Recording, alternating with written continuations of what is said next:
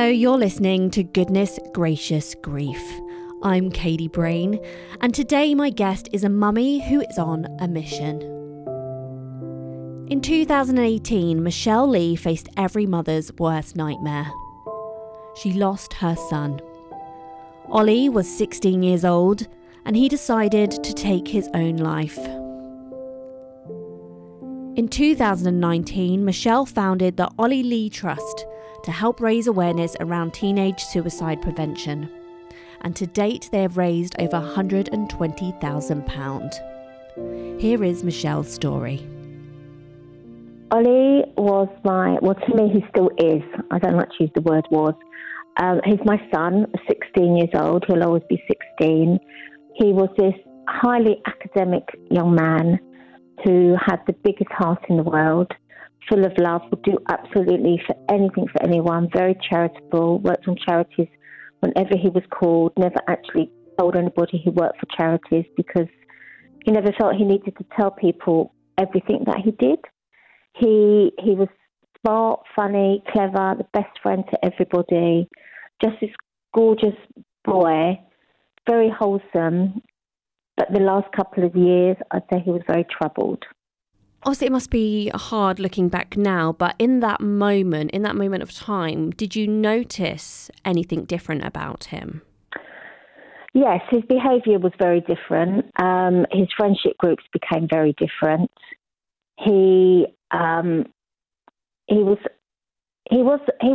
ganged up on, I'd like to say, by a group of people at one particular school he was at, and he made himself a complete and absolute nuisance at that school to actually be expelled so that he didn't have to be with his peers around him. And, he wasn't a good boy. I'd be really honest. I wasn't very impressed with the way he behaved. It was not the way I brought him up, but it was his way of trying to get out of a situation he didn't wish to be in or be around. And so I did move him to a different school, which was probably my biggest mistake, because it was a school I didn't wish him to be going to, but he wanted to go there. And subsequently, he was actually bullied by the teachers from being there. I think he came with a bad name, and I think they took that when he turned up and didn't actually give him an opportunity to show them who he really was. That's heartbreaking in itself, because I mean, there's a picture of him on your website, and he's a very handsome young man, I must say. You. And you know, the way you described him, he sounds absolutely wonderful, but it's just, you know, getting involved with the wrong people and having to go through being bullied at such a young age. That's not nice for anyone, you know, whether it's just names in the schoolyard, but to actually be bullied to a point where you don't want to be somewhere, that's unforgivable.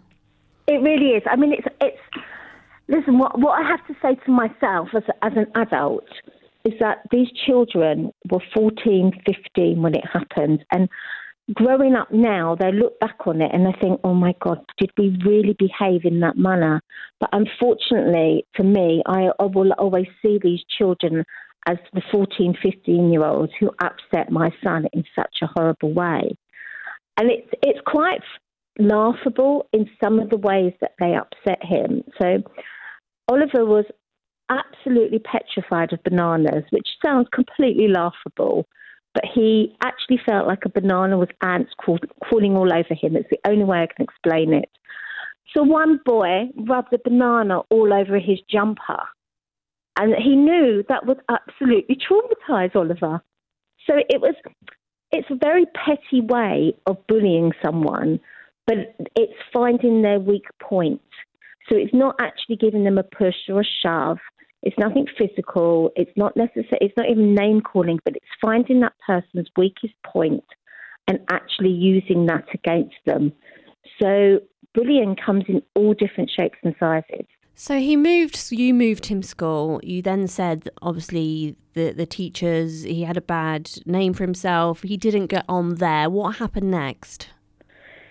He he got in with the wrong. I'd like to say he got in with the wrong group of people. He really did. Unfortunately, there is a massive drug problem in the UK. There's a massive dance problem in the UK where kids go off to places in the middle of nowhere and they go dancing in the middle of the night and you don't know where they are. And he just got in with the wrong kind of group of people because he just was in a very dark place, but at the same time still doing charity work and still playing rugby for his team and still representing his country playing futsal. And he wasn't necessarily doing all the bad things when he was at these places, but he was attending them with people. And it wasn't where I wanted him to be. I had no control. You give your children control on a Saturday night to go out, but you don't really know where they are. You can't put a little ankle strap around them and follow them around everywhere. We have to trust them to a degree. And I just feel that he was younger than the people he was hanging out with, and I don't think they guided him necessarily in the right direction. Do you think he was just a bit lost and kind of searching, for a way back out? Because everything beforehand sounded amazing. It sounded like he was on the right track, that you brought him up well. Do you think he just, fell into this spiral and was... He was, yes. He was a little boy lost, and I used to say to him, just get through this moment and you'll be okay. I mean, everybody knows this. My Ollie could have been the Prime Minister. He was so into politics. He knew everything that was going on. He could talk about Bitcoins. He could talk about something that was going on he would have actually cleared up the whole Brexit problem if he was here personally on his own. He would have written the bill. He actually knew everything about everything in life. He was so knowledgeable, but his maturity, he was also very immature because he was so lost and he didn't know how to express his feelings and climb back out of where he actually was in this dark place that he actually found himself in. Now, I don't want you to have to go into detail about what happened, but obviously, Ollie, he did decide to take his own life. Can you just talk me through, the next day of what happened? How were you feeling? What emotions were coming through? Well, I went to work that morning. It was a Tuesday morning, the 1st of May, and I went to work, and I always used to go to work before my children got out of bed. So I didn't think anything different. I just thought the boys were in bed, and that was it. Ollie was at home because he was doing his GCSE, so he was meant to be at home studying. And Scott, my eldest son, he could walk to actually, he was driving. He could drive to school, and he was doing his A-levels, first year A-levels. So I didn't think anything of where the boys were at that time. And then I never answer my phone at work because I'm at work. But I don't know why the phone rang and it was an unknown number, and I thought, I better take this. And it was a police officer telling me that they had a phone and it belonged to one of my children, but they didn't know the phone number. So I said, well, I don't know whose phone it is if you haven't got a phone number. So they said, we'll call you back. So they called me back, and I said, yes, I know whose phone that is. And I said, well, I then went on to look where it was because I could trace the phone, and they told me, I said, oh, it's in Baker Street. And they said, yes, it's at the police in Baker Street. And I thought, oh, what's going on? And they wouldn't tell me over the phone. They wanted to come and see me at work. And I said, no, you can't come to my office. I've only been here 6 weeks. I don't want anyone really thinking what's going on in my world. And they told me that they had a body and it needed to be identified, but they didn't know if it was my son or not. And so that's when I knew. I knew it was him. I think it's a mother's instinct that you just know the minute someone tells you something, what it really is. So I went home and the police came round and my best friend came over to be with me before they turned up. And then in the Jewish religion, you actually just sit there and everyone else seems to take control. Because within our religion, you have to have you bury the body while it's still warm, while the soul's still there. And my house was descended upon by young children and all Oliver's friends, all Scott's friends, my parents' friends, my sister. I mean, absolutely everybody. I must have had about 100 people in my house. And it was a house of mourning from the moment everyone got to find out that Ollie had passed. And within 2 days it took, unfortunately, we then had what we call a lavoya, which is the actual burial. And then probably was about 1,000 people turned up for that. And then what we have after the burial, we have a mourning period of a week where we call it sit and shiva, where we say prayers in the evening and the morning, and we have evening prayers that people attend to. And there probably was 1,000 people most nights turning up to see me and to say prayers. And it goes on for a week, but for me, it seemed to go on for about 6 weeks, that my house was still full of mourners. And people were mourning more than I was mourning, and I felt I had to be in control for these people that were visiting me, because he was part of the community, and we were all at a huge loss. He wasn't just my loss, he was everyone's loss. And he's everyone's Ollie still now today. Everybody still talks about Oliver in the most glowing way, thank God. You know, he's just a very beautiful young man who will always be remembered in a very beautiful way. When did your grief hit? Because if I look back to when my dad died, it was very sudden, and I was next to kin, and in my head I had a job to do. I needed to organise a funeral, I had things to do, I had to organise his estate, and I can honestly say from memory I do not remember crying at his funeral. And that might sound awful, but I was just on autopilot, like, I've got to get through this. And I don't think it was till, a couple of weeks later, when everything had kind of calmed down, the visitors had stopped coming, that's when the grief hit. I can understand that. Scott and I never cried at the funeral either. There was too many people looking at me to actually let go. I didn't want anyone to see me let go. So I think really, honestly, I've only just grieved. I work for a company that I work from home for them. And I just went overseas for 4 weeks, back to Israel, because now the lockdown's been lifted. And I went there for 3.5 weeks, and I was working there, and I actually think I grieved while I was there, because that was the last place I knew Ollie being happy. And I needed to get there to remember him being happy. And, I'm so sorry, I'm getting upset thinking about it. And I've come back. I feel that I'm me when I've come back from being in Israel, that I've come back whole again, because I needed to get away from everyone, even though I love everybody dearly, and my partner and my son and my parents and my sister and my brother and everybody. I just needed a moment away from me, because Ollie completely belongs to me. And I just needed to be nearer to where he was happy last. You're going to make me start crying in a minute. No, don't do that. When, obviously, Ollie was 16, you said he's always going to be 16. When did you decide, right, you know what, I'm going to give Ollie a legacy. I'm going to do something to raise awareness about teenagers, about suicide, about mental health. When did that decision, become a reality? Well, my partner, Stephen, he wanted to do it the day after. He was on a mission. And I was like, no, please, let me just have a little breather. So actually it took us a year, which for a lot of people it's a long time, but for me, it wasn't a long time.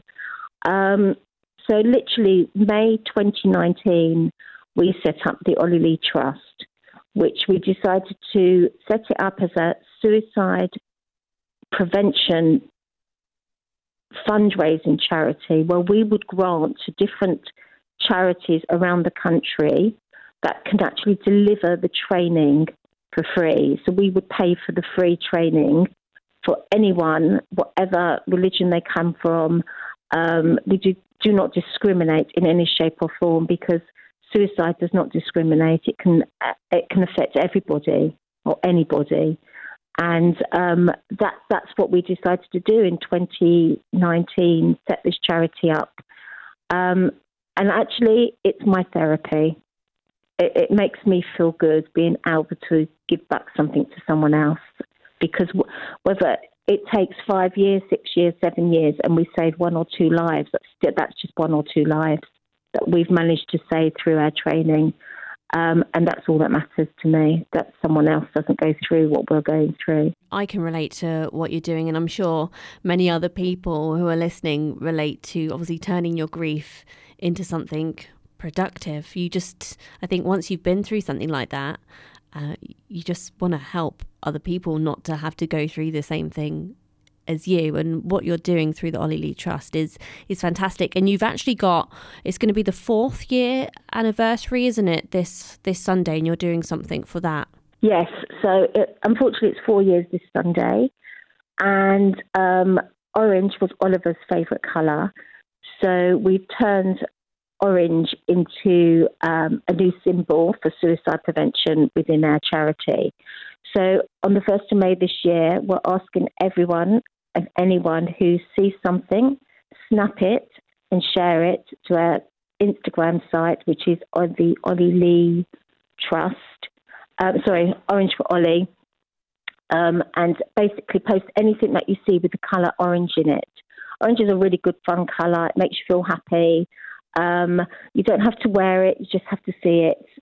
I've been walking around snapping pictures of orange shower bottles or orange wine bottles, or a showroom in Mill Hill has got a kitchen showroom which has got some orange, an orange display at the moment. So I've been snapping the orange display.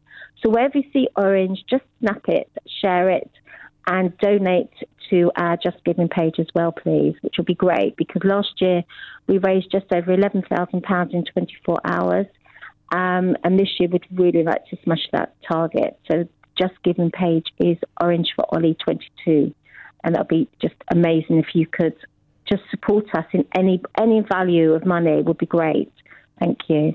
What do you think Ollie would say to you now if he saw everything that you're doing for him? I think, oh, Mum, what are you doing? No, he would.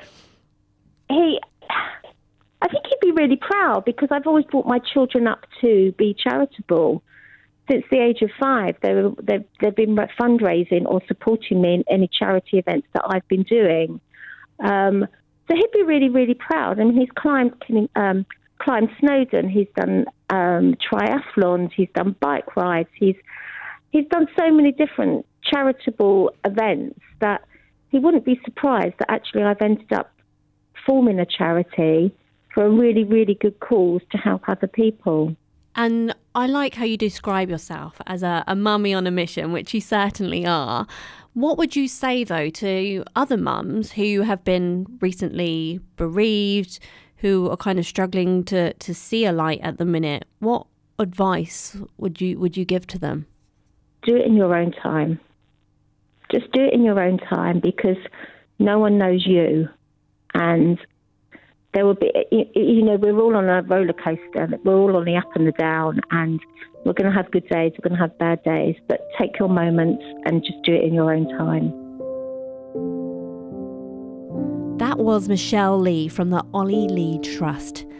As you just heard, Ollie was 16 when he took his own life, and this Sunday, the 1st of May, is the 4th anniversary of Ollie's passing. And to remember him, they will be raising money through their annual fundraiser to go towards the necessary training for suicide prevention. If you want to know how you can get involved, it's very simple. All you need to do is use the hashtag Orange for Ollie. Why? Because orange was Ollie's favourite colour.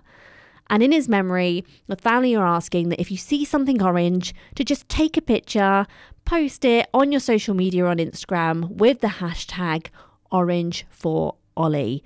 And once you've done that, tag 3 friends.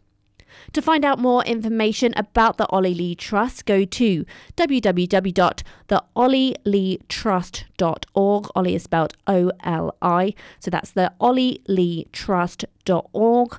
And if you have been affected by anything that we've talked about today, there is always someone to speak to at the Samaritans. You can call them for free on 116 123. That's 116 123. Or if you would prefer to have a text conversation, you can contact the Shout volunteers. They're on 85258. That's the Shout volunteers on 85258. I'm Katie Brain. Thank you for listening to Goodness Gracious Grief.